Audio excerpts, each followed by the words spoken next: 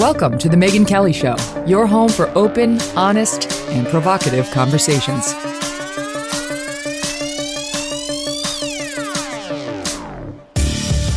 Hey everyone, I'm Megyn Kelly. Welcome to The Megyn Kelly Show and our True Crime Christmas Week here on the program. Going to take you back now to July 15th, 2008, when Cindy Anthony of Florida first reported her granddaughter, Kaylee, missing. A fact she only learned 1 month after the child had disappeared. Cindy had no idea that her grandchild was missing because that child, she believed, had been with its mother, Casey Anthony. Casey Anthony had been claiming that she and her little girl were on a trip together. When Grandma called, she just kept telling Grandma that little Kaylee couldn't talk. But then a fateful event took place. You see, the car that Cindy, that's the grandma, had lent her daughter, Casey, wound up in an impound lot. Cindy and her husband, George, the parents of Casey, were called by the towing company. They thought Casey was off on vacation with little Kaylee. They didn't understand why she'd be separated from the car. But they went to the lot, they examined the automobile, and suddenly their minds were flooded with questions. A few phone calls later, and they realized Casey had been lying to them. She had not been on a vacation somewhere. She had been staying with some boyfriend. But where was Casey's child, their granddaughter, Kaylee? The answer to that would take another 5 months and would end in a dark and gruesome discovery. 2-year-old Kaylee was dead by homicide, and Casey had known that she'd been dead for weeks. My guests today to discuss this case are Cheney Mason and Beth Karras. Cheney is an attorney who served as co-counsel on the Casey Anthony defense team and who wrote the book Justice in America: How the Prosecutors and the Media Conspire Against the Accused. And Beth is a former prosecutor and journalist who covered this trial from 2008 to 2011 for True TV. Welcome, Cheney and Beth. So good to have you both here. Thank you. Hello. Hi. So first, let me tell you this, Beth, I'm so happy to see you because I remember being a young reporter at Fox News and following you and following your coverage on Court TV, now True TV, whatever. And I always admired you and thought you were such a straight shooter and really smart on the law. So it's fun to have you on. Thank you for being here. Well, thank you very much. Thank you for that introduction. Of course. And Cheney, you're the man. You and Jose are the ones who tried this case and managed to get this acquittal, which shocked the nation. And I'd love to get into all of it because I'd love to take an honest look at, what's real and what's not. We just went through this with, for example, Amanda Knox and compared what was real in her case to the way the media covered it. And there was a very wide delta, right? So I understand your point, Cheney, that you can't just go by media reports. So we'll get into all of it. Okay, so let's start at the beginning.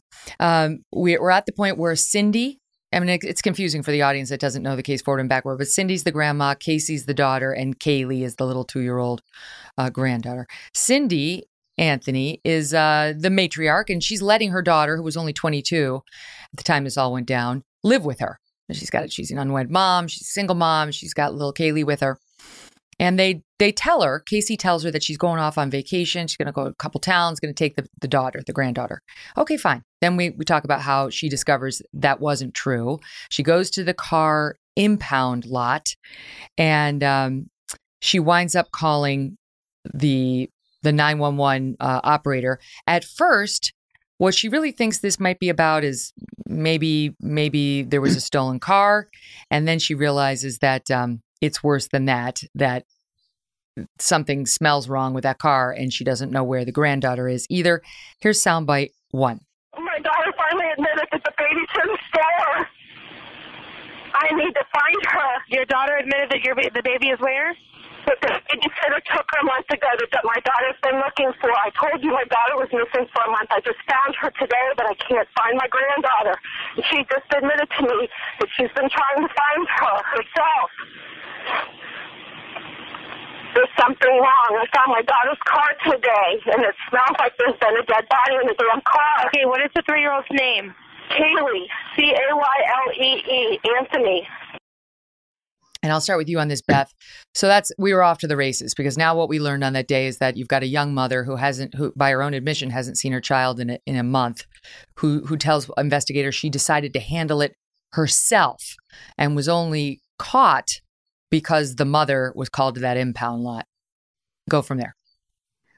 Right. So I know when we look back in hindsight, we know what the defense explanation for that was at that time. But when we were looking at this unfolding in real time, people who were following it, and I started following it with Court TV from the very beginning, it looked really suspicious. Like, why is she looking for this child herself? Why isn't she calling the authorities? She ultimately tells the police she didn't trust them. She wanted to look for her daughter herself. But we learned that what she's doing in this 30-day period from June 16th to July 15th was, I mean, what's documented, photos of her and other memorializations and text messages, whatever, don't seem to be consistent with looking for her daughter, right? She's partying, she got a tattoo, she's in a hot body contest. And it's like, really, is this woman grieving her daughter? Is she in a panic? Is she looking for this toddler who was 2 years old and 10 months at that time? So it was very suspicious. And she ultimately gets charged with child neglect and failure, crime. Well, Cheney will have to tell us the exact crimes, but it was like failure to report her child. It was like neglect charges, nothing to do with homicide. That would be down the road. But that seemed to be right, because it didn't make sense what she was saying. And she's lying to the police. She's sending them in all these tangents that were going nowhere, because she knew the truth and she wasn't telling the police the truth. Let me ask you this, Cheney. One of the questions, and we'll get into it with the audience, what your defense was and how that went. But at this point in the case, under your theory of the case, when Casey's confronted by her mom, Cindy, where's Kaylee? What's the deal with the car? This is July 15th. Under your theory, Casey knew at that point that her child was dead, correct? No, and your facts about how the car was found are wrong. The car was found in a parking lot of a shopping center. George found the car. George drove the car home. Cindy, at some point after that, has made the call, the infamous call that smelled like a damn dead body was there. 5 deputy sheriffs responded to the house, to the car on the same day, inspected it, trunk open, doors open, and every single one of them testified under oath that they did not smell anything. So that's another one of these examples that made it imaginary. It's not true. But wait a second, Cheney. Wait a second. George drove the car home from the pound. It was towed from the lot. It was towed from that parking lot where she left it at the end of June 26th, I think. And by the time the Anthonys got the paperwork from the pound where it was already July. It may not have been the 15th, but it was early July. It was July. And then they go to the pound. And that's where George, as he approached the car, he said he really feared, he smelled something that was very familiar to him because he's a former police officer. He really feared when the trunk was open, he was going to see something he didn't want to see, but that didn't happen. But the man at the pound said to him, "Oh yeah, I know that smell because somebody else, there was an abandoned car there.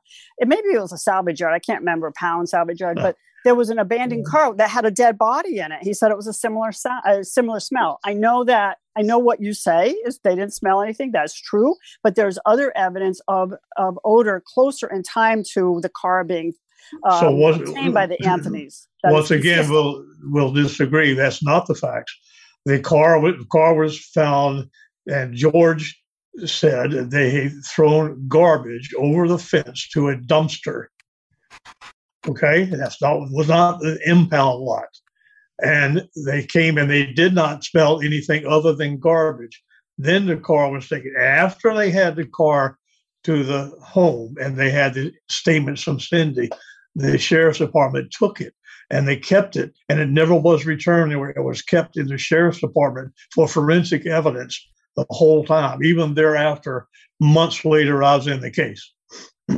It's not like it's all that important. The bottom line is there was an initial claim by Cindy. There's no dispute about that. And the state tried to buttress her statement because she was a nurse and she knew what bodies smelled like. That was ridiculous because nurses don't know what bodies smell like because they don't keep them in the hospital. Okay, but we're getting hung up. I mean, there's no question Cindy said on that 911 call. She that it smelled like there'd been a damn dead body in the trunk. We all heard that. I've heard George give interviews. I've heard George give interviews where he says it smelled like a dead body. He has said that on camera. And the head of the tow lot, it was the towing company, and the man's name was Simon Birch. That's the company that impounded Casey's car in June, testified that he had encountered multiple vehicles with dead bodies during his 3 decades in the business, and that the smell from Casey's car was consistent with those past experiences.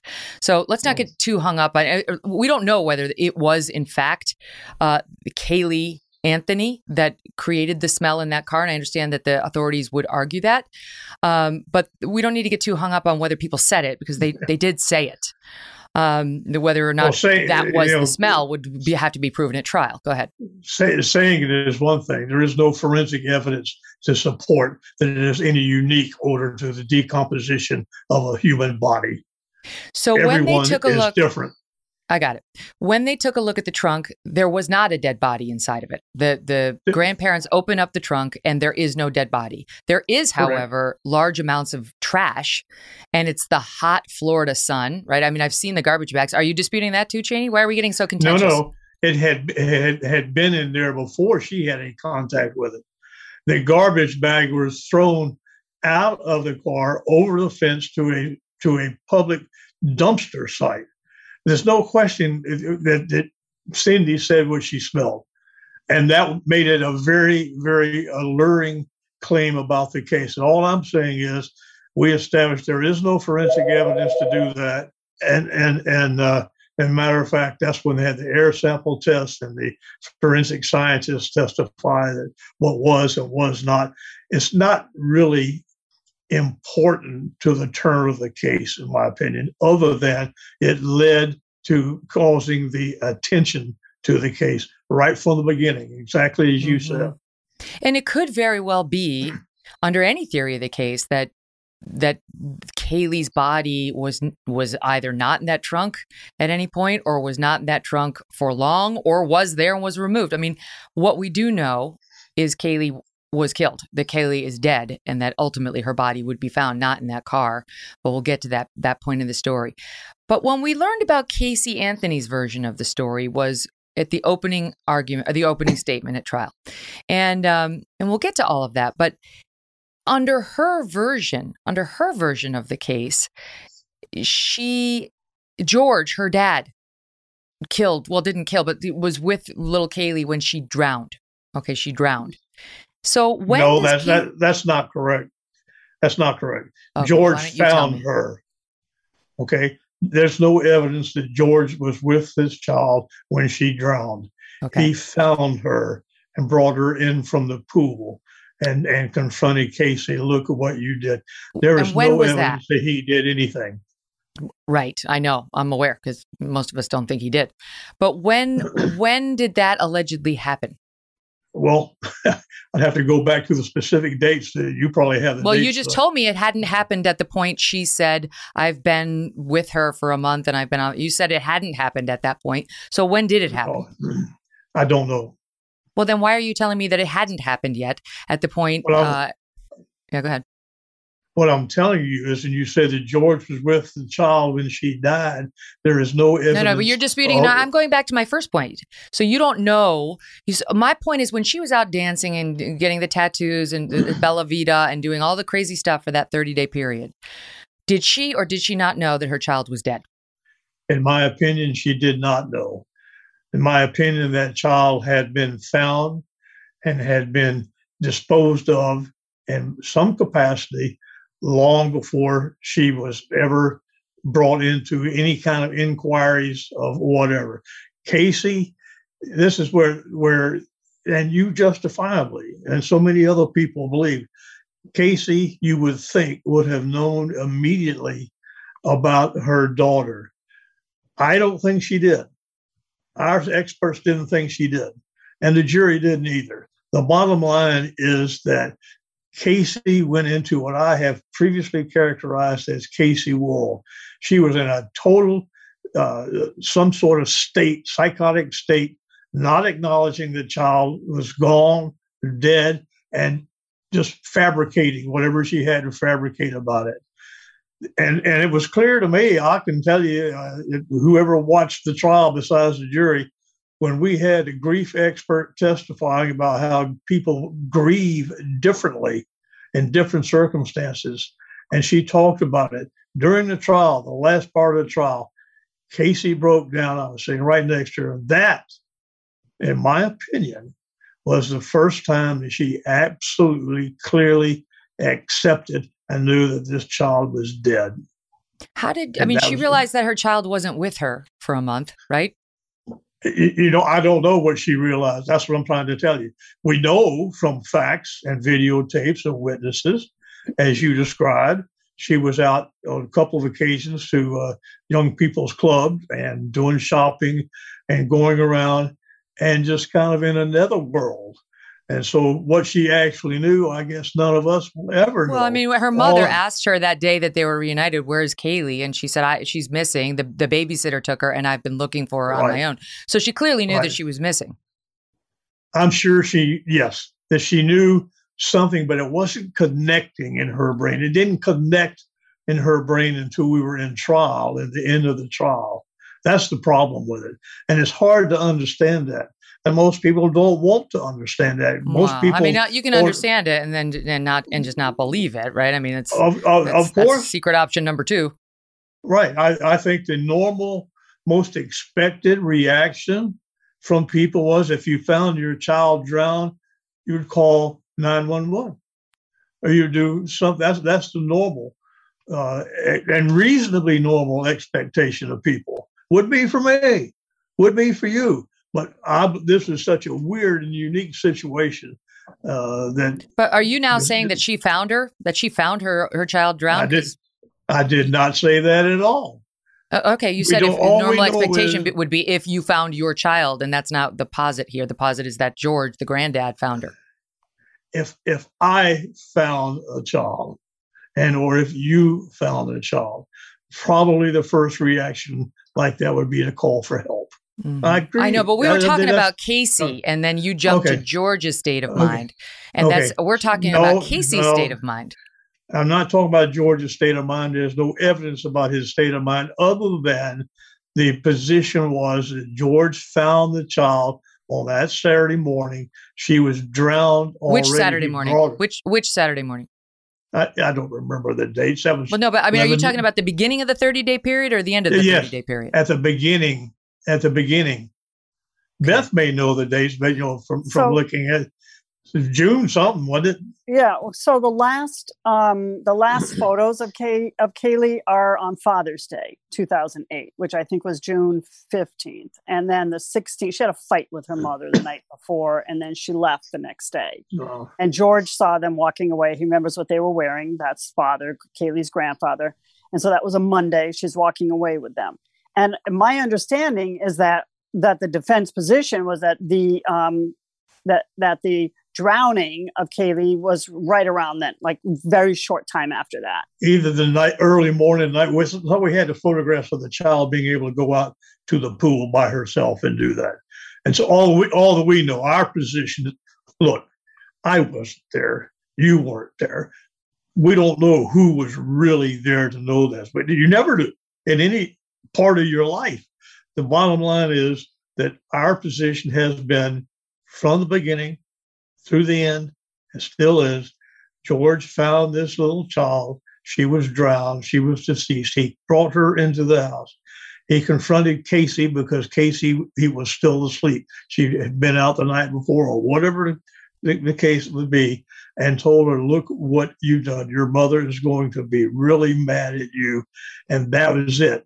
And she left. And we don't know what happened. See, this is where there's a big gap, and the jury found a gap as well. Did George dispose of the body? I don't know that. I can't prove he didn't. I wouldn't accuse him of it. Something happened, and both of you know that something happened contrary to what the ordinary experience would have been. The ordinary experience would have been call 911. Ordinary experience would have made the whole thing right down resolved.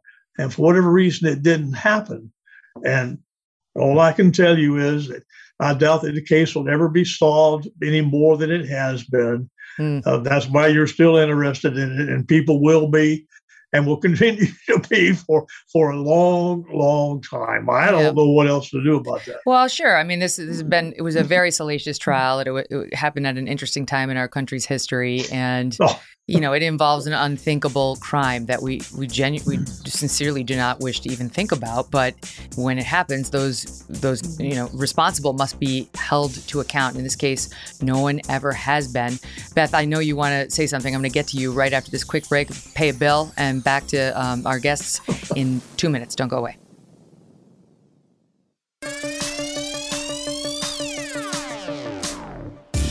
Beth, you were itching to get in there at the end. Go for it. Well, yeah, I was wanting to point out, I just looked at my notes, and June 16th, 2008 was a Monday. So Father's Day was the day before it. So it was that Monday was the last time George saw her.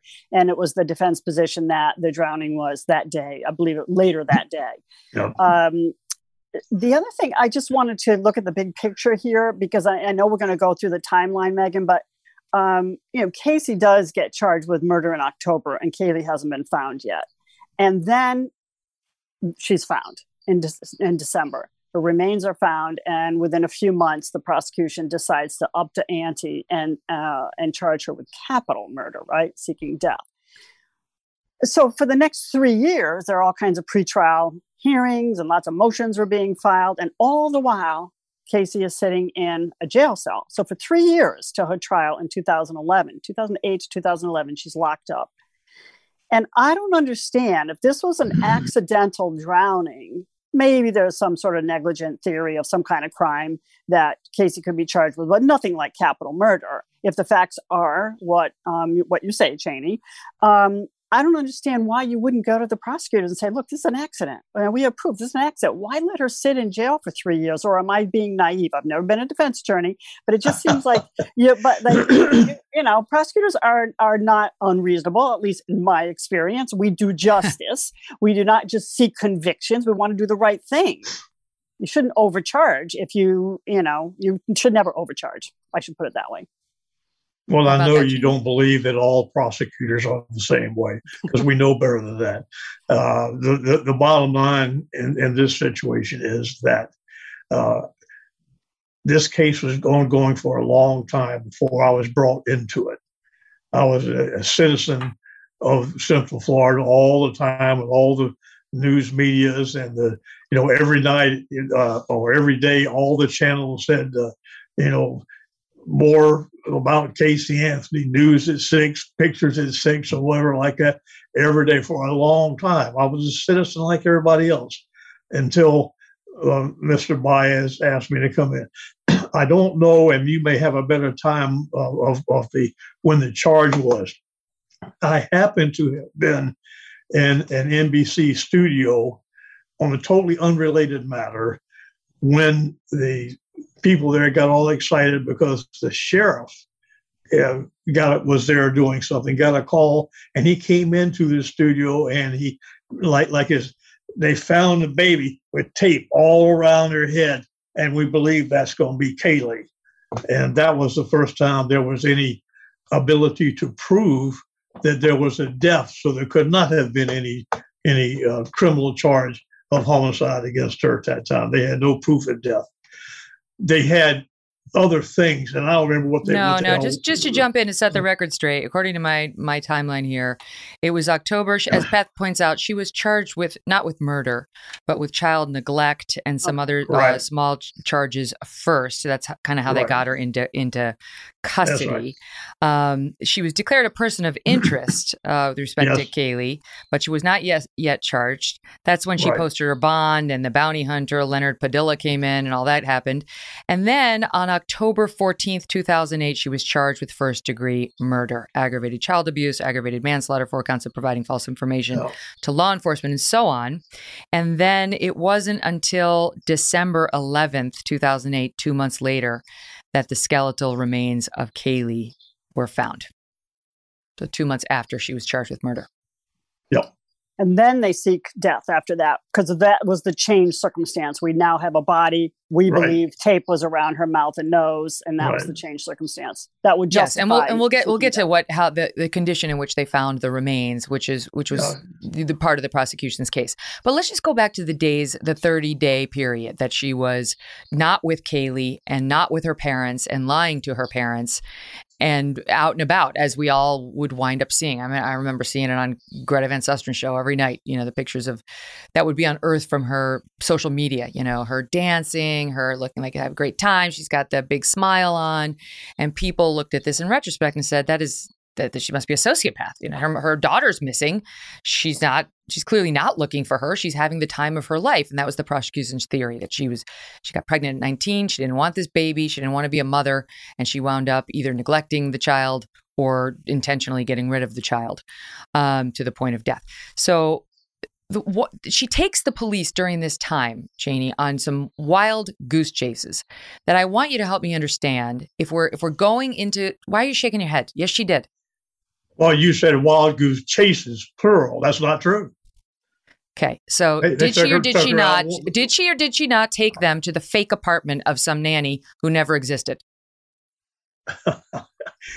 There was the beginning occasion, yes. She told them yes. where to go. And did she or did she not take them to Universal and pretend to work there when she in fact hadn't worked there for 2 years? Did she or didn't she? That was the one so-called chase. The police knew she didn't work there. They picked her up at 6 o'clock in the morning at the Anthony residence. They drove her to Universal. They checked in Universal. They already knew from security that she didn't work there. She walked from there about 700 feet down the sidewalk and around the corner into an office building. And she was still carrying on going to show them her office. And they took her into the building and got to a small office. And she turned around and said, okay, I don't work here. All right. Then they put I her am in correct. question. I am correct. That's at least 2. Those are wild goose chases. You need to slow your roll, sir, because I've got my facts. And you and I are not going to do that. This is not that kind of show. Okay. Trust me. I've done my homework. So she took them on a couple of wild goose chases. And you tell me why this young mother with no consciousness of guilt whatsoever, because she's in this confused fugue state, not realizing her kid's not with her, would do those things. You tell me. I don't know why she would do it. She did not know, I believe, at this time that this child was deceased. She still had in her mind this myth of where the child was. And that's why the police didn't do anything else at that time to arrest her or charge her or anything, because they couldn't, other than to prove the child was missing, and they didn't believe her. So why was she making up that she worked at Universal and making up that there was a nanny and taking them to the fake apartment of the said nanny? I'm not sure that I know. She had worked at Universal. She did work up there till a few months before this occurred. I can't tell you. This is one of the things that we'll never know as to what went in through her brain to do that. It was so obvious to the law enforcement officers. They knew damn well that she did not work at Universal. They had already through the night confirmed that. And so when she said she did, they said, okay, we'll go along for this little charade. And that's what they did. And they weren't fooled. They weren't surprised whatsoever. And that's when we got into a whole issue about whether she was Mirandized or not, whether her statements could be used, and how the appellate court dealt with that and reversed 2 of her misdemeanor convictions. Beth, why don't you tell us about the wild goose chase involving Zanny the nanny, who was the one you heard on that very first day that her mother and she called, her mother called the police and put her on with police. She was an unwilling participant. She was like, why would I want to talk to them? But she gets on and she claims that she left the daughter with the babysitter, and you take it from there.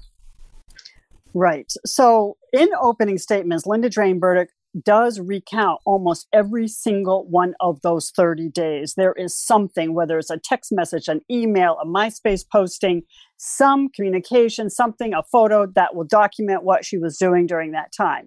During those 30 days, she does tell the police that Zenaida Gonzalez. There is really a Zenaida Gonzalez. There's really a person. There are a lot of Zenaida Gonzalez's. Right. But I mean, there's a person by that name who applied for a vacant apartment in that complex.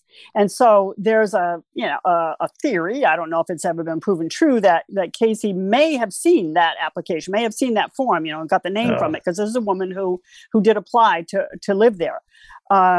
And not a nanny, and not Casey Anthony's nanny working to protect there's no Kaylee. connection between them. There's no connection between them. But Casey was telling her parents that she was going to work. They did believe that there was a nanny, Zanny the nanny. They did believe that. So it's very curious, where was this little girl? Was she accompanying Casey, and where was Casey going? She wasn't. You mean working prior to the 30-day period? That's prior, but even during the 30-day period. Now, during the 30-day period, Casey is saying a couple of things, right? She's up in Jacksonville, or she's in Tampa, and then her car broke down, and she was in a car wreck, or maybe there was a hospital at some point. I can't remember exactly everything she relates, but Cindy, Casey's mother, is really getting frustrated because she wants to see her granddaughter. She needs to see proof. The two of them had fought, as I said, the day before, on Father's Day. That night they had fought, and there was some talk about Cindy saying, if you don't get in better shape take care of this child, I'm going to file to adopt her. Let me say though that at trial there was. The only evidence about Casey as a mother was good evidence. She was a very doting, good mother.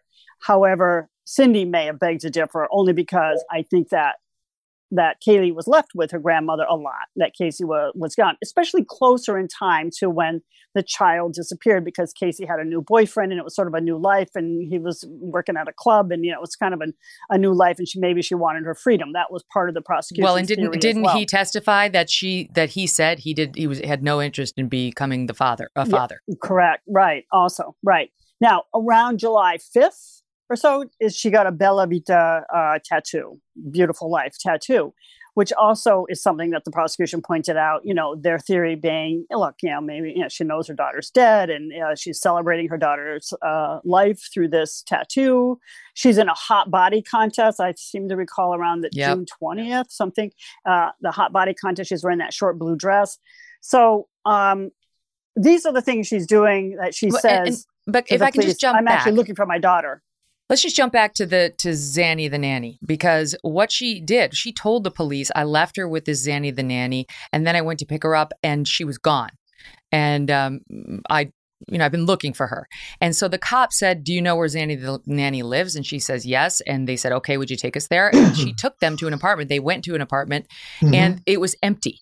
And it hadn't been leased for months. There wasn't a stitch of furniture in there. So there had been no Zanny the nanny living there in that apartment, and nobody had been living there for months.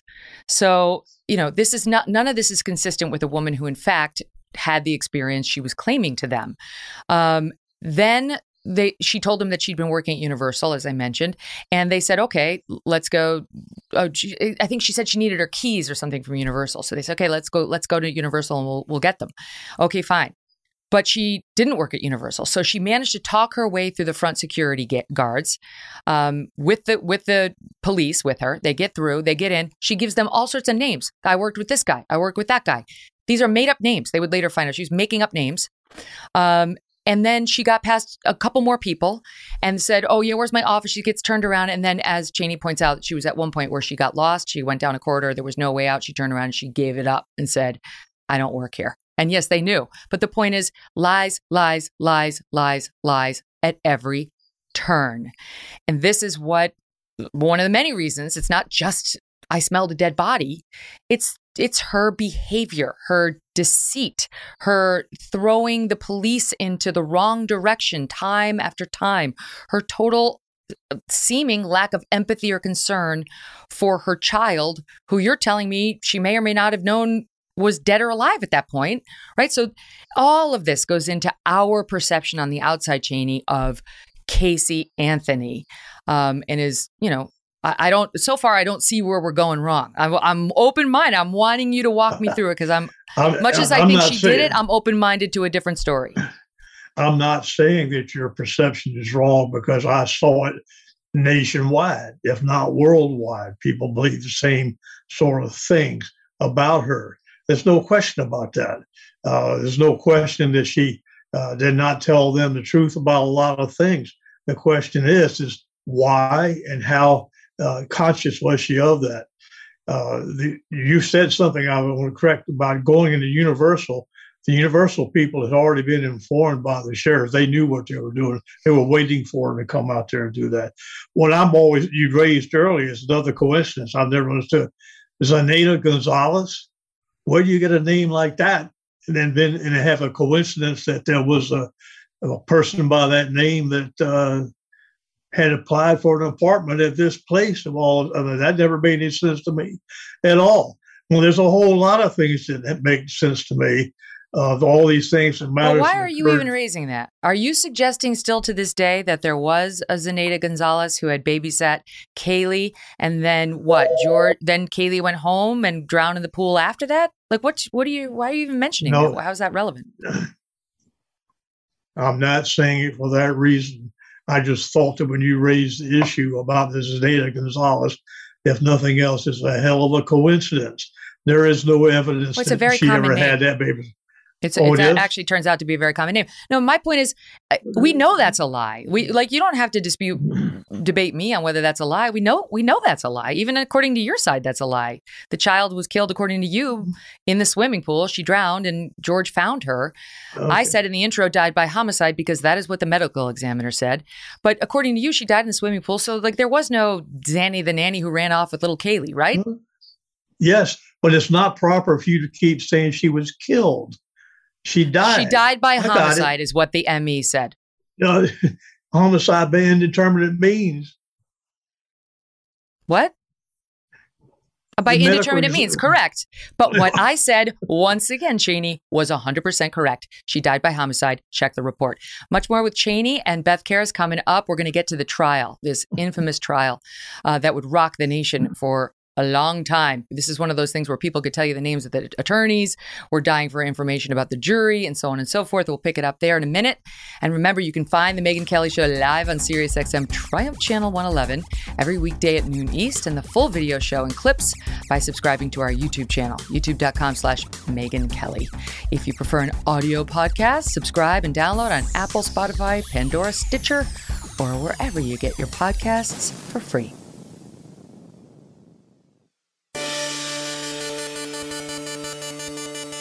Let's go to the day that Casey Anthony is in jail, and she's charged with first-degree murder, but they haven't yet found a body, and then they do.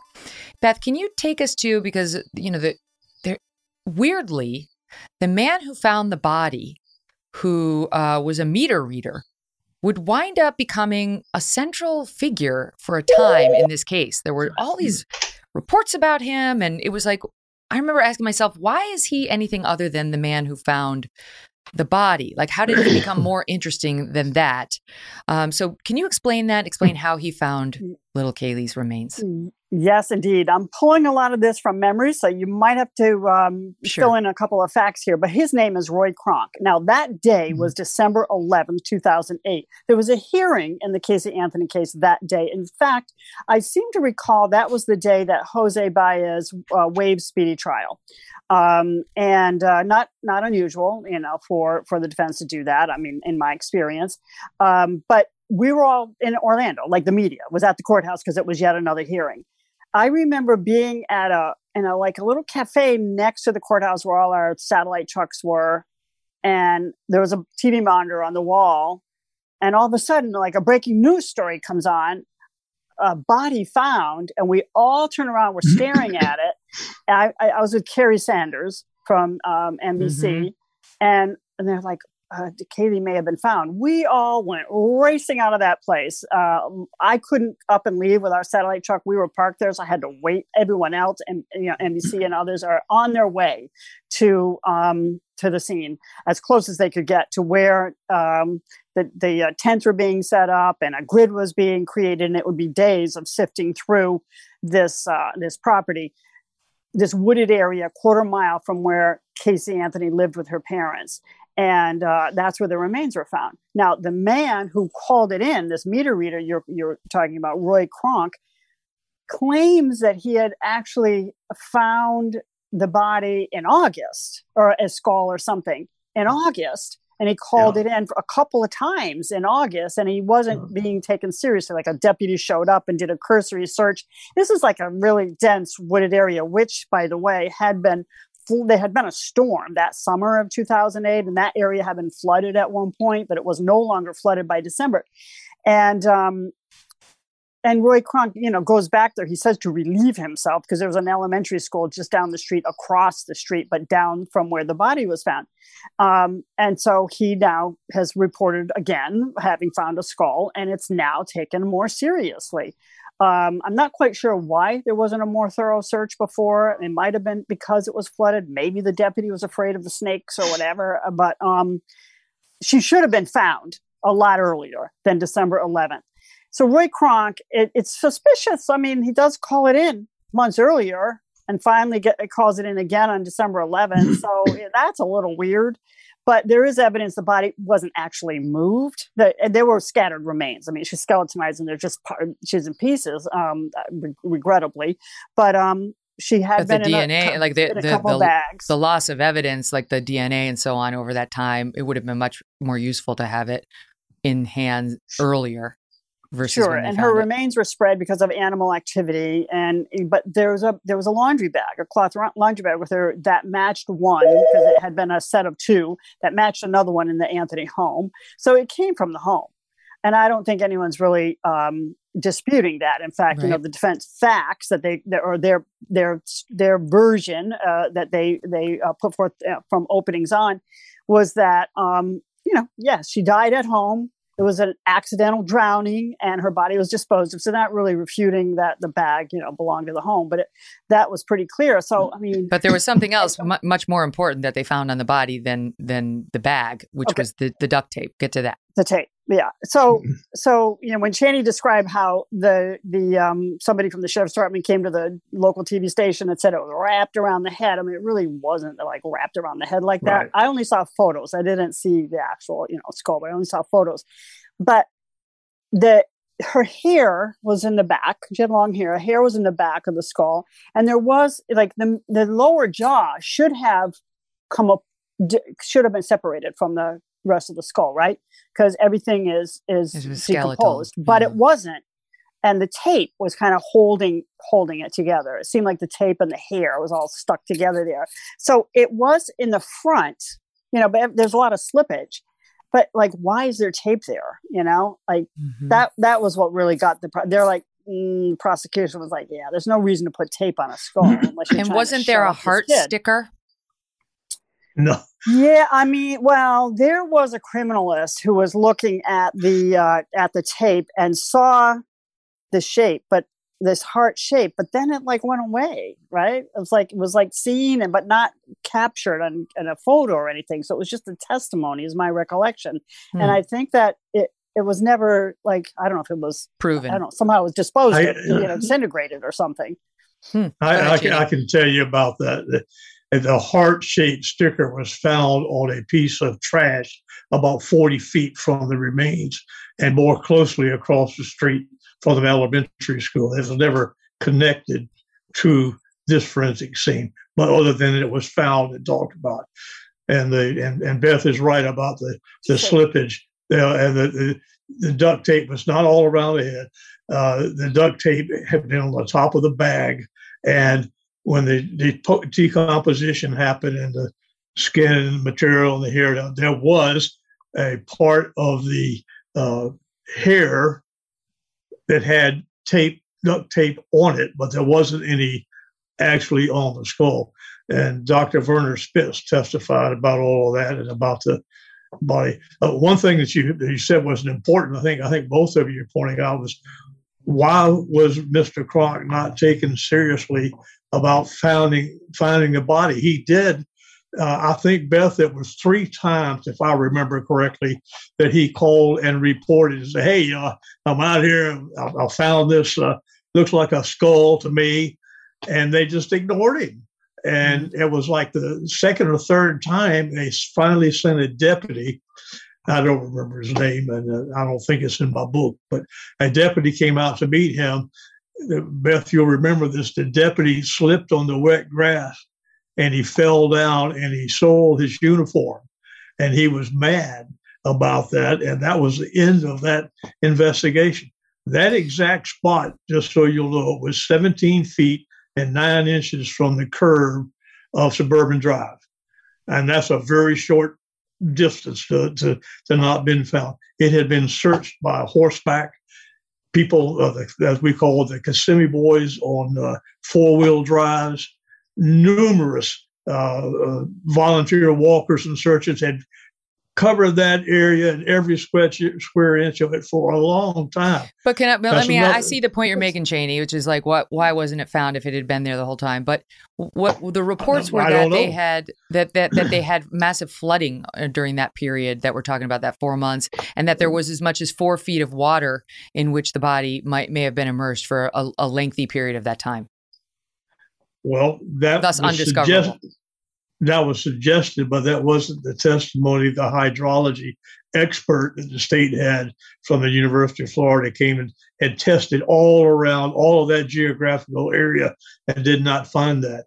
We don't know. And I'm only 78 years old, and I still don't know, and I'm not going to know how that body was there, if it was there all that time. There's a certain reason to believe that the body had been moved and brought back there. Can you ever prove that? No, because in order to be able to prove that, you'd have to have evidence of who did it and how they did it. Can't do it. All I can say is it's unreasonable to expect that the body was 17 feet and 9 inches from the curve of the road, which was a half a mile from the Anthony house that was searched by hundreds and hundreds and hundreds of people during that whole circus event and didn't find her. My recollection was that there was actually like plant material growing up through the skull, which indicates it was there the entire time, but it had not been moved. I don't remember that is the case. I remember Dr. Spitz talking about how there was at the base of the skull inside, there was some dirt. There may have been some, I don't think there's anything growing through the skull, but I could be wrong about that. But there was some growth around it. So. Okay. Let me just back up and say this on behalf of the sheriff's department. They have basically suggested they were overwhelmed with tips from, this case was getting national attention. They had tons of people calling. They had kooks calling. They had legitimate people calling. And this guy says, hey, I work for the city. I'm a meter reader. You should be listening to me when I call in. Obviously, it would have been much more helpful to have the remains earlier rather than later. But it's a piece of this case now. And, for better or for worse, that's when they did ultimately find her. So they go to trial. And can we just spend a minute talking about Jose Baez? Because I had not seen him on the national stage. I was pretty young in my reporting and legal, older my legal tenure, but young in my journalistic tenure. And my understanding is, maybe Cheney, you can speak to this, but my understanding is when he got on the Casey Anthony case, he wasn't one of the most storied criminal defense attorneys in town. Like, what put Jose Baez in perspective for us then at the moment he came on to represent her? Jose was a young lawyer. I think he had only been a lawyer about 5 years. It may have been, I think that's accurate. He had worked at a public defender's office in South Florida. He was up here and he was working. He was taking cases and going to court. That's all like young lawyers do routinely. I had never heard of him, never met him, never knew anything about him until he started calling me for suggestions and strategies and questions and so forth. And that evolved into finally asking me to get in the case. And I've made mistakes before in my life, but I agreed to do this, and I thought it was a good one. When I met this young lady, I didn't believe she was guilty. I've seen her several times since then. You did or did not believe? Did not. And I know her well enough to some extent like that. She came to my wife's funeral a few months ago, and I spent some time talking with her. My attitude has not changed about her. my explanations are never going to satisfy you and millions of other people. And I got it. I can live Well, with no, that. listen, I have my beliefs, having covered it and having, had some experience as a journalist and a lawyer, but I'm giving you an open mind to convince me. That's why we're doing these stories. So you have somebody who's probably more open-minded than most of the people you're going to get in the journalist chair. And I appreciate you doing this. We're going to pick it up on the opposite side of this break. Much, much more with Cheney Mason and Beth Karras. Don't go away.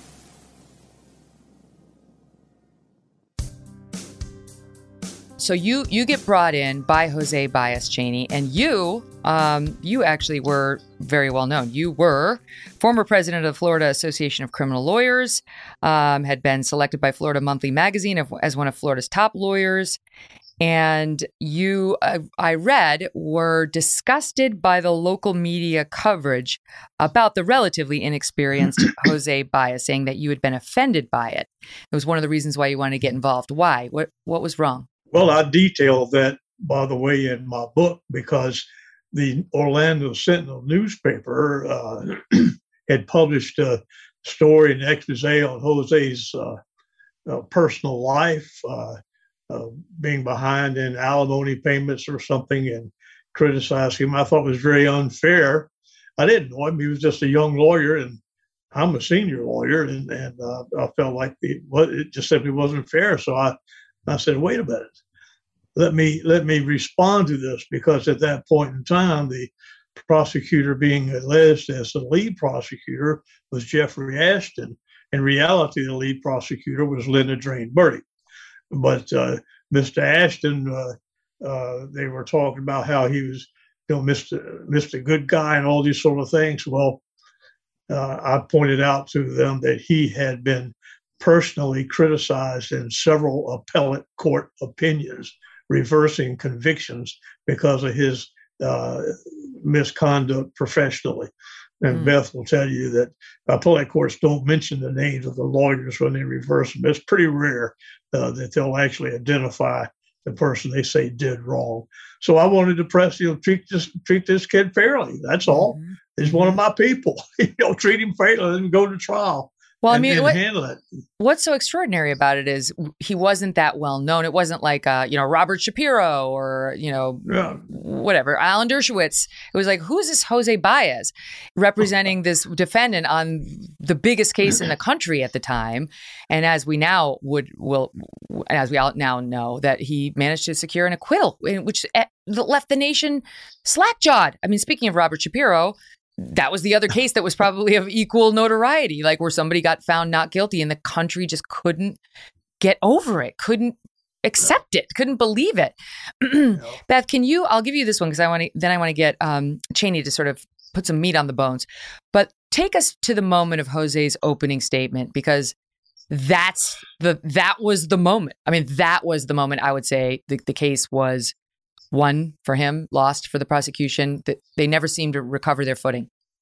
Right. It's my understanding the prosecution got word about maybe 6 weeks before the opening statement about what their position was going to be, maybe not quite that much time, but that it was going to be an accidental drowning. Jose Baez, the whole defense team, played their cards very close to their vest. So people did not know where they were going. This was a case where there weren't many surprises, because the law is so liberal and open about documents being made available to the public, right?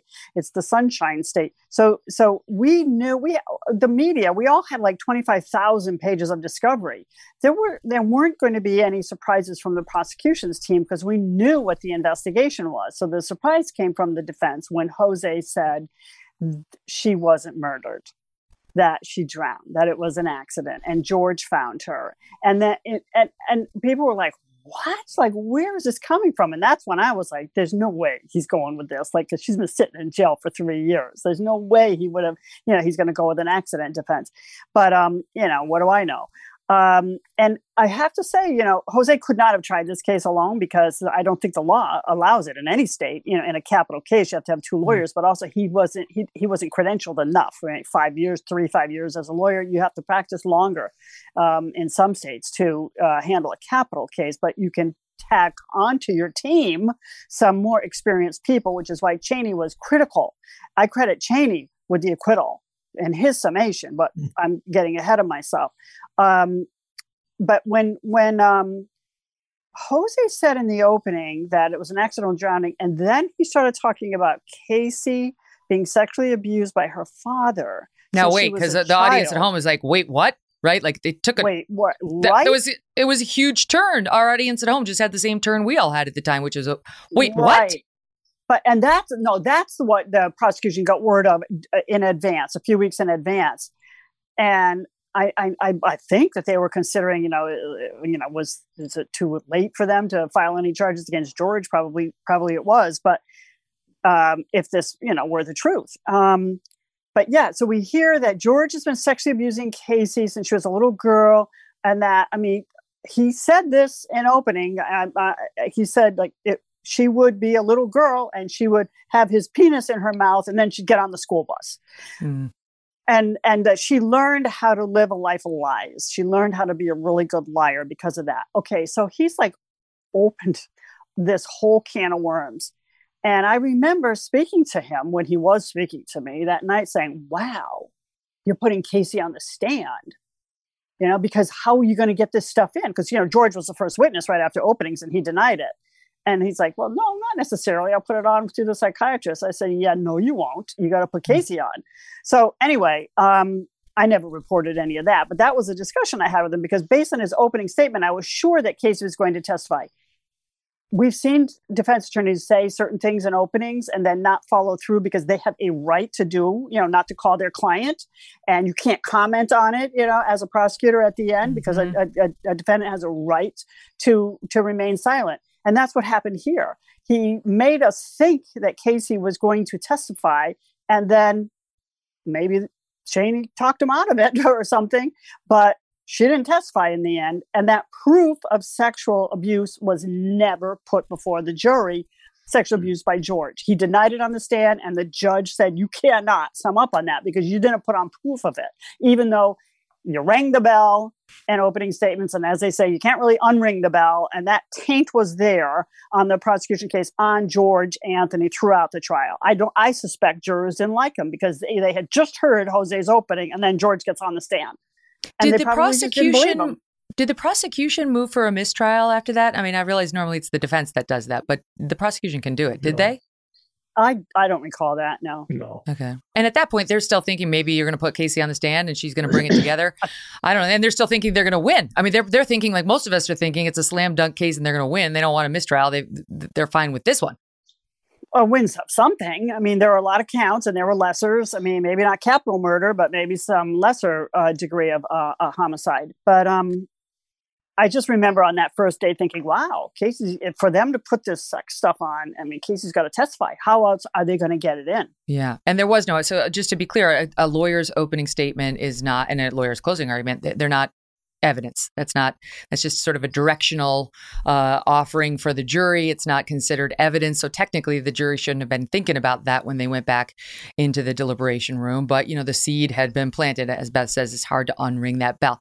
Now, I know, Cheney, that you wrote, I think, a story in your book telling George, I got to give you a heads up. We saw because there were some letters I think Casey wrote to some guards in jail accusing him. And he later said, George gave an interview saying, he claimed it was Jose Baez who said, I'm going to throw you under the bus. So did you guys, what's your recollection of what you said to George about it's coming? I told George in my office with the permission of his lawyer. And in a few minutes later, also Cindy gave them notice that what was going to happen, that George is going to be accused of sexually molesting his daughter. I wanted to see his reaction. I can tell you that if someone accused me of molesting my daughters or all my granddaughters, there would be a real issue. It would be me bonding out of jail for having gone across the desk and kicked her ass. Mm. But so I felt the need to tell him. All George did was just look and sigh, put his hands on his laps and on his legs, and no other response. I thought that was a peculiar response for a father having been accused in some situation like this by a lawyer of, kind of officially, this is what's going to happen. Want to let you know this. And I did. I thought it was the ethical thing to do, and I did. I don't know what impact the whole thing had or didn't have. I will tell you that when Jose made the opening statement the way he did, I was surprised. I guess I was pretty good at keeping my old face calm, but I was as surprised as many people, because I did the same analysis that both you and Beth had. You make that kind of accusation, you got to prove it somewhere, and it's a really bad situation for a defense lawyer or either side to make promises to a jury that they cannot deliver on. Jurors remember it, and while you can say that opening statements and closing statements are not evidence, that's all book BS, because jurors listen to it. They do a lot of things they're not supposed to do, and they the do lawyers it have on every authority. trial. Hello. Yeah, sorry, I was just adding, and the lawyers have authority. They have a relationship with the lawyers. Oh, yeah. Well, and the point is that we give, if we really wanted to have pure jury verdicts that were reliable, every juror would be sequestered in every case, and they wouldn't have any access to any other information except what was in the courtroom. Well, we can't do that. I mean, I've tried a whole bunch of cases, but probably no more than a half a dozen out of 350 plus that were sequestered. So, but and you'd this have to idea, sequester them right from the moment of the crime all the way through to the beginning of the trial, because that's when they take in all the spin. Yeah, well, you're never going to get that done, are you? So we do the best we can with trying to give instructions. And I mean, So if you went back to the selection of the jury in this case, it was an interesting process. 600 people we interviewed, and there was a lot of bias and prejudice and all kind of stuff that we had to weed out to get a jury at all. So yeah, I don't know that it's a perfect system. I don't know how to do it. So let me ask you this, because I've talked to a lot of the lawyers in OJ and other cases, but the OJ case, I watched a lot of it was going down while I was in law school. And I think OJ Simpson murdered Nicole Brown Simpson and her friend Ronald Goldman. But I can see how that jury reached its verdict separate and apart from a nullification issue. I can see how they could have honestly found that the prosecution did not prove it beyond a reasonable doubt. I don't agree, but I can see it. What do you think it was, Janie, about this case that had the same effect on this jury, right? Like, what do you think your best facts were, or your best poking holes in the prosecution's facts were? Well, I don't know. I can say there was a major difference. 1991, the OJ case, there was no internet, Facebook, on all this social media, was there? It was just starting, yeah. To get to Casey Anthony, and it was dominating the news basically all day of every day for a very long time. And so people were focused on it. I've been asked so many times why this case as opposed to others. This was because there was a young, cute mother with an absolutely adorable little baby victim, and they were white. And all the improper things to say or not do, I'm telling you that I know from my 51 years of trying cases that had major impact on this case. If it probably had been a young African-American mother and child, it may have been in the newspaper, and it may not have been. It never in hell would have been what this case is. I also think class matters. I think that if it's a family of means, or a family that, you can see sort of has its act together overall, people are more interested. If you see, like a family that's got a lot of criminals in it, white or black or any other race, it's like, oh, it's unfortunate, but okay, I think we all know what happened here.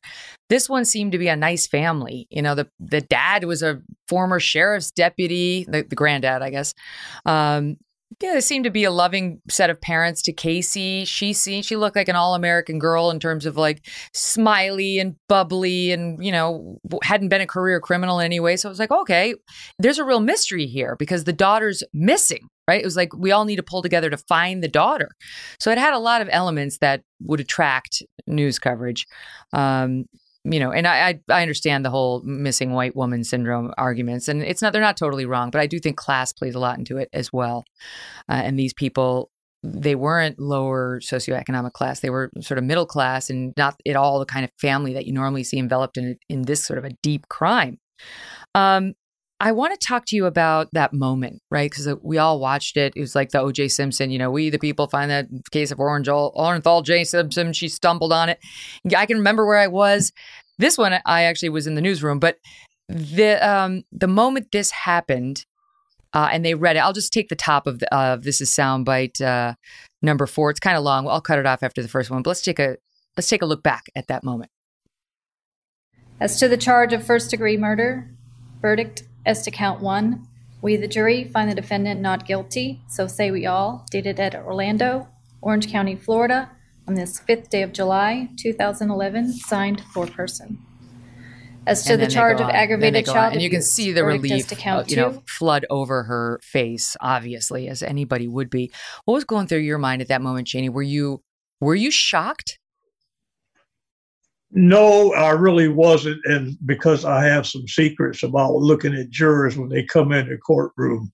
And I've been there so many hundreds of times that there are certain things they do or don't do that are pretty revealing to some old coots like me. What'd they do? Well, they look at the defendant. They won't look at the defendant if they're guilty. One or two of them might, but when they come in and do that, you can say, I certainly wasn't confident about it. Before the jury verdict was read, remember, it's handed to the clerk who hands it to the judge, and the judge read it, and I'm reading his face, and it was very clear that he wasn't real happy about this verdict. He spoke out about it later. He was on Dr. Oz saying he definitely thinks she's guilty. Well, he said and done a lot of things he probably shouldn't have. But like he said, with the defense lawyers like car salesmen or something, I don't know where the hell he got that. But the bottom line is that the clerk, you didn't play all of it, because of course you can't. But the first thing, when she first started reading it, she stuttered over the not guilty part of it. Oh, my Lord. Yeah. And briefly, but you're so tense there. I mean, look, I'm not sure of the statistics. My wife had kept a calendar on stuff, and I remember her best estimate was I have tried something in excess of 350 criminal jury trials in state and federal court. That's a lot. Yeah. And fortunately, I've done pretty well. The bottom line was that I was not shocked at the verdict, but I sure wasn't cocky about expecting it to be that way. When they first, I kept thinking, well, maybe one of the others, and then 3, boom, and then of course the 4 counts of lying to the police. Who cares? I mean, at that point, that's 4 misdemeanors, and she'd already served 3 years in jail. Yeah, so that was done. And the jury came to its verdict quickly. For them, it was an easy decision, though they are now speaking out. That's where I want to pick it up after this break. What the jurors are saying, it's fascinating to me. And also what she is up to now. I'll leave you with this thought. It's very bad to stumble on the word not when reading a not guilty verdict, indeed. But that clerk is in good company. I'm thinking about Chief Justice John Roberts when he messed up the oath for Barack Obama. Remember, they had to do it again privately behind the scenes. It happens to the best of us. Okay, stand by. Much more with Cheney Mason and Beth Garris coming up 2 minutes away.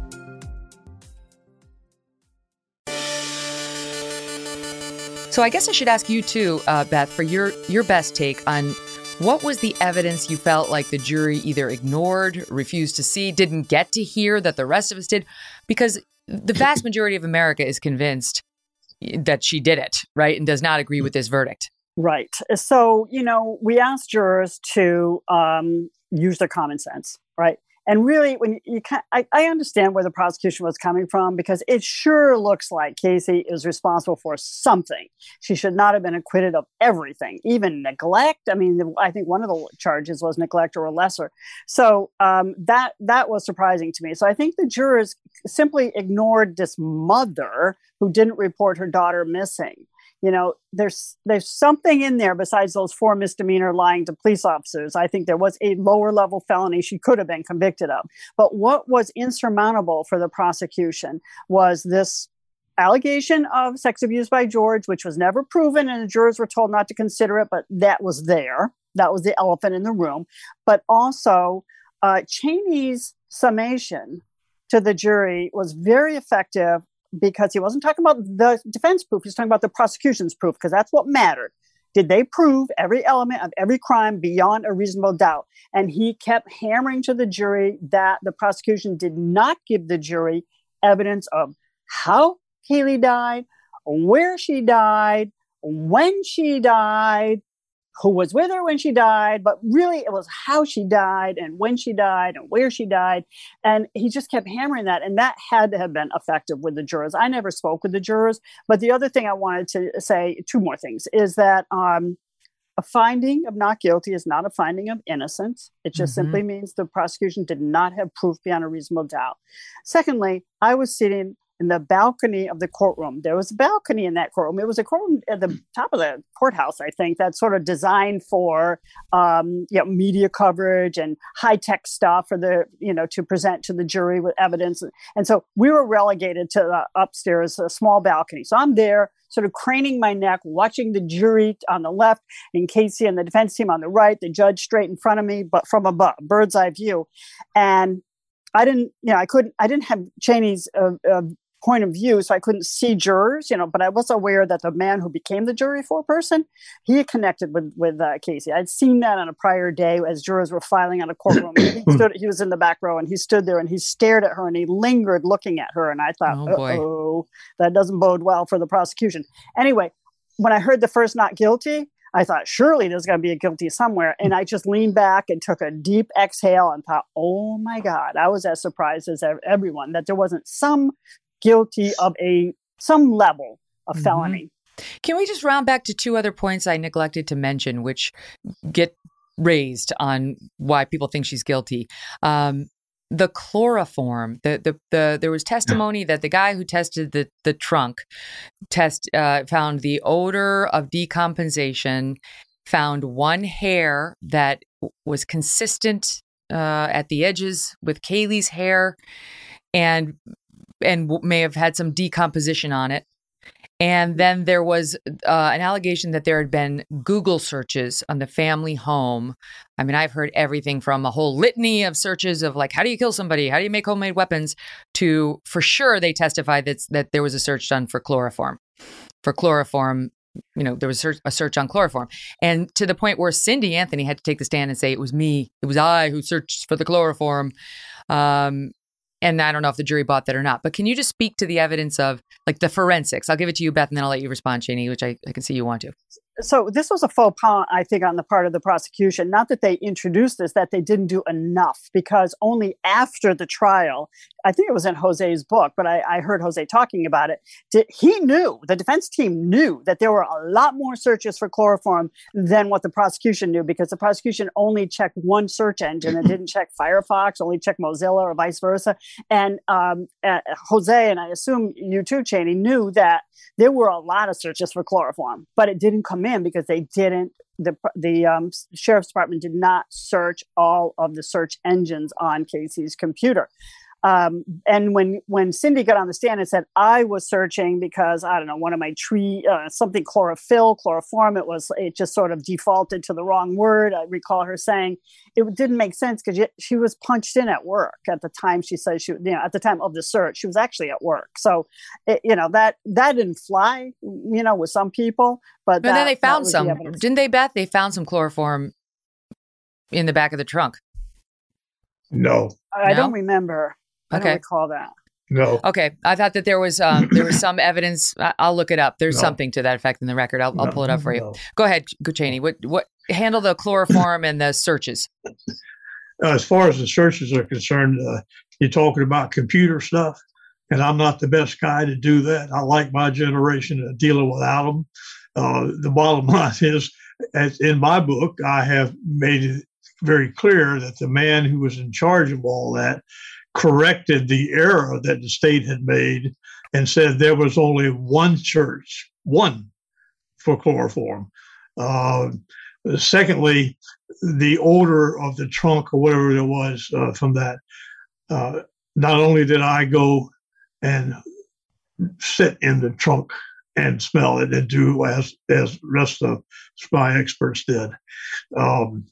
I hired a forensic expert, college professor, PhD, who did studies of the air samples that had been taken.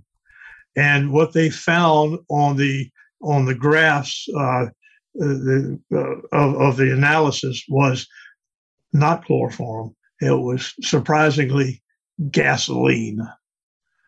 There was no detection of chloroform. Now, there was this guy who studies roadkill. I know his name. I'm not going to repeat it. It's in the book.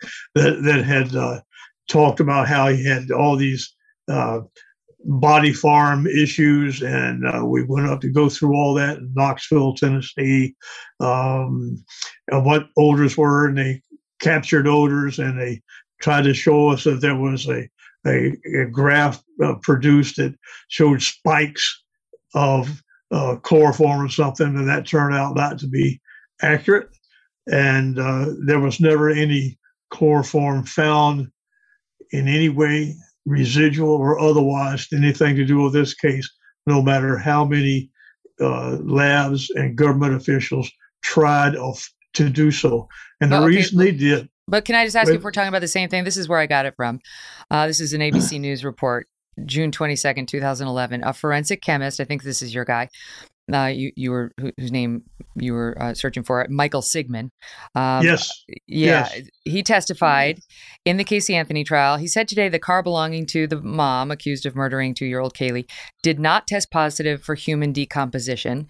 He is a chemist at the National Center for Forensic Science. He said that air samples from Casey Anthony's car trunk tested positive mainly for gasoline, chloroform, and 2 other chemicals were present. So there was chloroform, but the question is from what, and what does that tell us? Okay, so what it did tell us, there was such a minimum amount. They used another car that was bought at random from the prosecution. I can't remember where it was now. Same make, model of car, year, and everything. And they brought it in and they tested it. And they cut out carpet from the trunk, and they got the same readings from this random car as there were in Casey's car. So unless there's just a lot of people hauling bodies around in old Fords, it was not reliable. Did the owner of that car do searches for chloroform on the on the internet? No, the government did. Can I add about what Cheney said about the searches on the computer? He's right that a witness got on the stand to correct the record, and it was actually one search, but that was on one search engine. Yeah. There was another search engine that the prosecution didn't discover that Jose Baez talked about after the trial that had a lot more. Yeah. How do we explain that, incriminating Cheney? Evidence? How do we explain the multiple searches for chloroform? Well, there weren't. That's why she's trying to tell you. Yes, there were. No, she's saying there were. Yes, she's on my side. Another search engine. Yeah, there were more searches. There might have been for more things too. Like yes, homemade weapons. Is that breaking a neck or breaking a neck. It's hold on, I wrote it down. Something like chloroform, how to make, breaking a neck, suffocation, undetectable, how to make homemade weapons. That's pretty good evidence for the prosecution. Purely speculative evidence with no forensic connection whatsoever. They had first claimed there were 84 searches for chloroform on this computer. I know you said that, but I think that was the number. And then the people that did that correctly said, no, there wasn't. There was only one. And when you put it up on the one search agent, but you can get multiple search engines on one computer. That's what Beth's trying to say. So on the one, they had overstated it on this one search engine, and they had to take it back down to just one on the one search engine.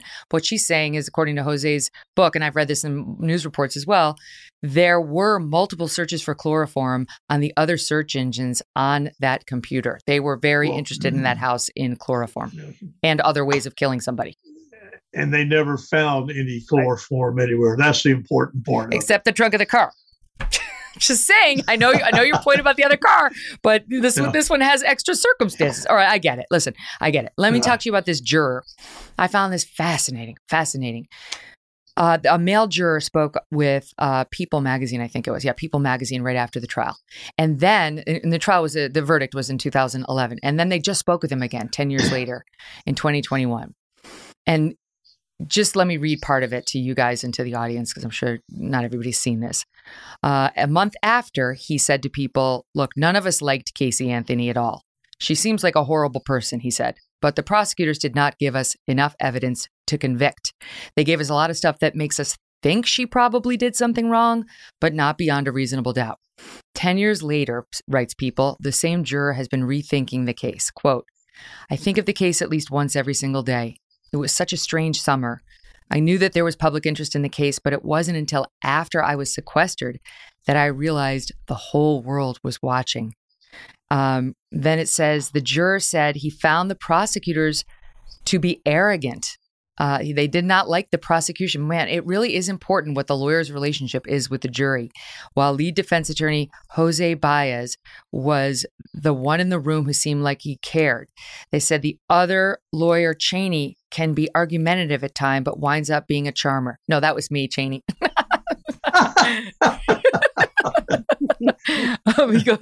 He goes on.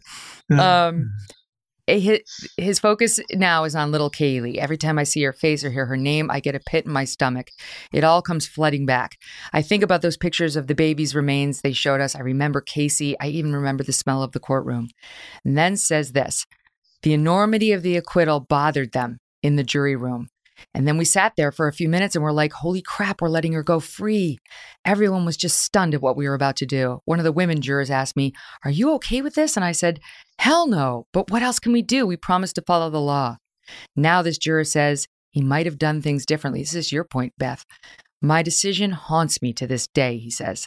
I think now if I were to do it over again, I'd push harder to convict her of one of the lesser charges like aggravated manslaughter. At least that, or child abuse. I didn't know what the hell I was doing, and I didn't stand up for what I believed in at the time. Whoa. What do you make of that, Cheney?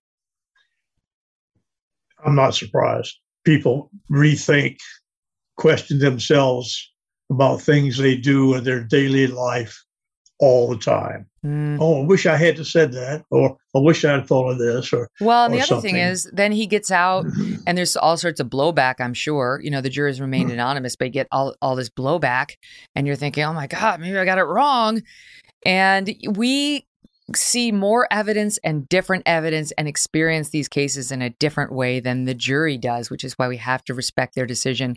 You can second guess it for yourself and say, well, I don't agree with it. That's fine. But you have to treat the jury with honor, because unlike the rest of us, they sat there and had the experience, the best we can offer as a justice system. I have yet to see one that does it better than we do.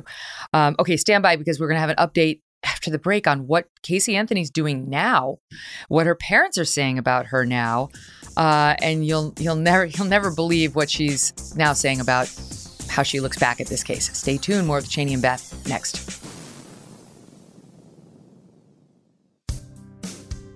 Want to hear something interesting? We took a look at cases to go back over one time at NBC and people we wanted to book. And of course, Casey Anthony is on virtually every reporter's list of who they would like to interview, right? They would love to interview her. And she doesn't really sit down with people and go over this case. She gave one interview to the AP not long ago about her new job.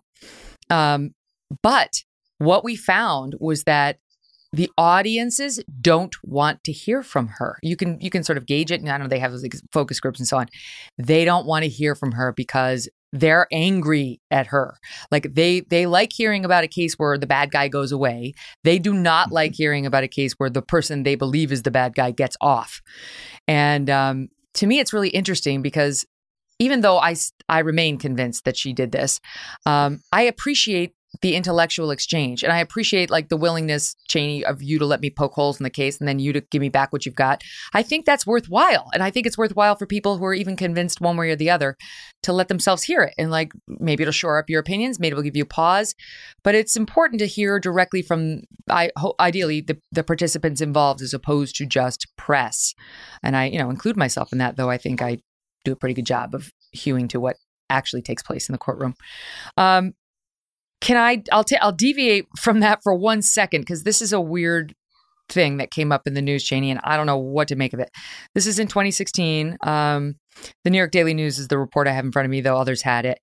And they were citing the in-court affidavit by a private investigator hired by Jose Baez during the case named Dominic Casey, who came out with all these bombshells. I mean, it was like she admitted to killing Casey. She did kill Casey. She and Jose were having a sexual. It was not like, and he denied that, by the way. But what's the story with this guy? This guy is a nut. He's a liar, and we have a complete record of taking his deposition after he made these allegations, and which he was effectively destroyed. And on every one of those things about the affair or Casey or doing this so forth. This guy was and thoroughly discredited, not allowed to testify by a federal judge. I mean, it's yeah. Good to know. Okay, I wanted to raise it because I saw it. It's out there, and I was like, "What? Well, those would be big admissions for a defense lawyer to make to his private investigator." But okay, I received. You would be amazed. I get emails, not daily or even weekly, but probably monthly, from people advising me that they have cited Kaylee. They know where she is, and she's alive. And it goes on and on. I continue to have periodic threats, and not much I can do about that. If I go somewhere and I'm recognized, and I'm very careful about where I go, though. If I go out anywhere, which is pretty rare anyway, but I go places where I'm known and friends, and anybody comes up to talk to me, first thing I do is look at their hands, and it's hard to imagine. I mean, I'm sure I've angered people with the results of cases. I've been a board certified nationally and state criminal trial lawyer for over 50 years. And so damn well that not everybody's been my friend. But I'm done. You're done now? Yeah. You retired? I just lost my wife, and I can't do it anymore. Oh, I'm sorry. And I'm sorry for all the harassment you've received. It's absurd. I talked about this with Alan Dershowitz. Do people not understand how the criminal justice system works? It's to all of our benefit that we have smart, strong defense attorneys there to test the system, whether the defendant's guilty or innocent. And we don't have people who understands anything about the law in this country or the Constitution or elections. Look at what's going on. I won't get you into that because I know what you told me you used to do. I won't hold that against you. But that's Fox. Practice law? What did I do? I've done a lot, Cheney. You got to be more specific. Oh, listen, I'm sorry about your loss. That's awful. And I know you've had a faithful service as a lawyer, and the reviews of your performance are stellar, including from our own Beth here today. So listen, we appreciate it. I want to ask you about your former client and what she's doing now. The only thing I've heard from her is this interview she gave to the AP. She talked about how, we'll start with this one, the soundbite 6, talking about the work she's performing right now. Take a listen. One of the reasons I'm so good at my job is because I'm taking everything that the state tried to use against me, like my Facebook and pictures and all that stuff that they distorted. I now go through and research people's backgrounds and put everything together in a good way. She's a private investigator. right? She's doing photography and other skills for a private investigator. Well, you can't make it up. I don't think that it would necessarily be appropriate if she's a private investigator, because I think that requires a license that she cannot have. She has done a lot of computer research investigating for several lawyers, and she's apparently pretty damn good at it. She's got the search engine thing figured out. Sorry, go ahead, Janie. That wasn't her, but that's okay. She's, as far as I know, she's just going on with her life. I've only seen her once this year, so I said she came to my wife's funeral. Yeah, I mean, and I get that. And you formed a personal bond with her. She got that article made, or that interview, Beth, made a lot of headlines because I think it was in that interview she said she would like to have another baby. Oh. And her parents reacted and said, the parents have turned on her. They gave an interview saying she might be a sociopath. The mother said she's still in touch with her. The father said, no, not me. They think that she did kill Kaylee, though they think it was an accident. They don't think that she would have intentionally killed her child. And then she was asked the old, how do you sleep at night question? And this is how that went. Your understanding, how did she die? I don't know. You don't know? Something about drowning, possibly. Everyone else has their theories. I don't know. I don't give a shit about what anybody thinks about me. I don't care about that. Yeah. I never will. I'm okay with myself. I sleep pretty good at night. What do you make of that, Beth? She's one lucky young woman, and she should, count her blessings every day that she's not sitting in a prison cell, because that jury could easily have hung, and she could have been retried with a little bit different strategy, maybe a lower charge on the part of the prosecution. She could have been convicted of some lower level homicide, even if it wasn't capital murder. So, she should just, dedicate her life to, helping others and to counting her blessings. And maybe getting some help, like some sort of, like, even if you go with Janie's and Jose's theory of the case, if you accept that as the truth, this person needs help if she is going to have a child to come into her future. This is not somebody who should reproduce again. I would say period, but certainly not without getting some assistance in dealing with her demons, whatever they may be. Would you agree with that, Janie, that piece of it? I think everybody needs help. You start with headlines and work your way down. I have never heard her talk about or suggesting having children. I know some of the media was out talking about how she was living with me, and they just failed to realize that I have a big house, but my wife was there, and that she was having twins, and I've heard every kind of BS you can imagine. Oh, man. Somebody has grabbed on it, repeated it, and as we know now from some politicians, they believe you tell a lie 3 times, it's okay because then it's the truth. What do you make of now looking? I mean, you've been practicing the system a long time, but as a journalist, we always love the cases out of Florida because of that sunshine law. You've got elements, right, Beth? It's like you can see the witnesses for yourself. And this is the disadvantage I think a lot of us in the press have. We're looking at the Ghislaine Maxwell trial right now. It's like, well, I can't tell you whether the witnesses were credible or not. I didn't get to see them or hear them or size them up. It's so difficult to just read the transcript and say, oh, it went well for her, or oh, it went terribly for her. I love the Florida sunshine law for that reason, but I'm a member of the press. I'll start with a fellow member of the press who's probably just as biased as I am. But what do you make of that law and the total access you get in places like Florida, Beth? Well, I know, I was at Court TV for 19 years. I had a couple names, in session on True TV, but it was all Court TV. for 19 years. We loved Florida because cameras are allowed. There's basically a presumption cameras are allowed unless there's a darn good reason not to allow them, and those reasons are very few. So if there was a good case, and I covered a lot of low profile cases that were really quite compelling, not just high profile cases. We were there in Florida. There were a handful of other states that were fairly easy as well, but Florida, it was great.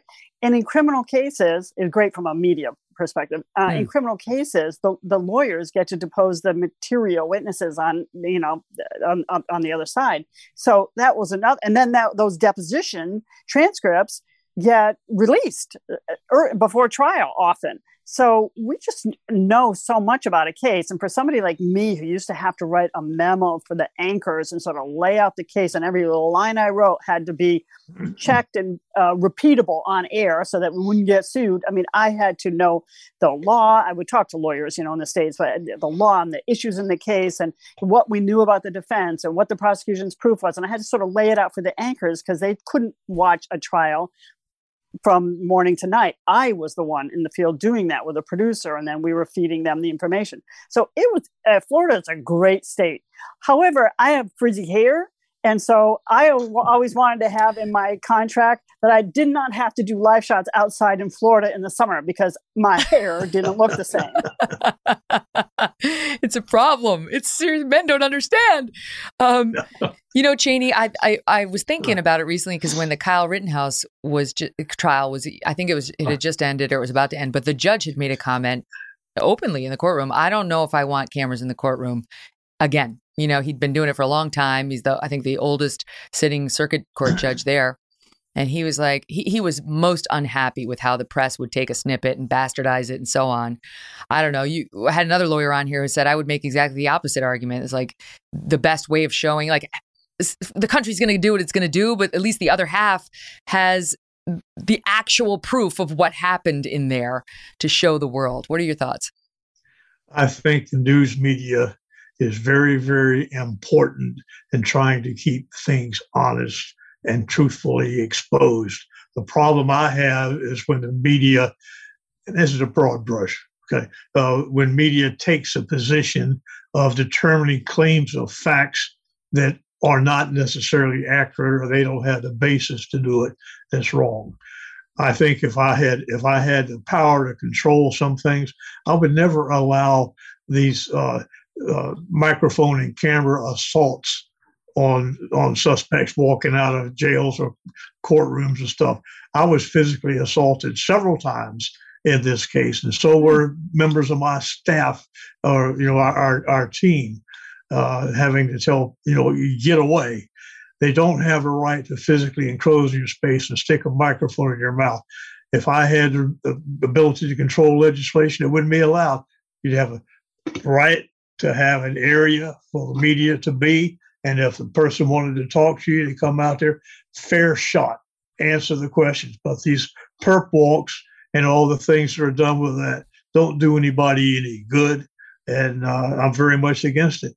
At the same time, I can tell you that before cameras were allowed in the courtrooms in Florida, I probably had tried 20, 30 murder cases and then many afterwards. And I've had televised trial dozens and dozens of times, and it doesn't bother me. What it does do, however, an undisputed fact, it causes an artificial air amongst the jurors, even when they're told they cannot be seen. Still yet, they put on what we used to refer to as they put on their Sunday best to come to the courthouse and do that. I've watched judges do it. I've watched judges go out and get makeovers because they knew the cameras are going to be there in the courtroom. Oh, boy. Oh, that's a bridge too far. Well, I have to say I do love them, but I see they're fraught as well. I'd choose them more than I'd reject them, but the press are never as vulture-y as they are around those leaving a high-profile trial. I'll give you that one. Cheney, a pleasure to meet you. Beth, so nice to see you as well. Thank you both so much for being here. And thanks to you, our audience, for joining us today as we revisited the case of Casey Anthony 10 years later. Don't forget to download The Megyn Kelly Show on Apple, Pandora, Spotify, and Stitcher. Also check us out at youtube.com/Megyn Kelly. Thanks for listening. Thanks for listening to The Megyn Kelly Show. No BS, no agenda, and no fear.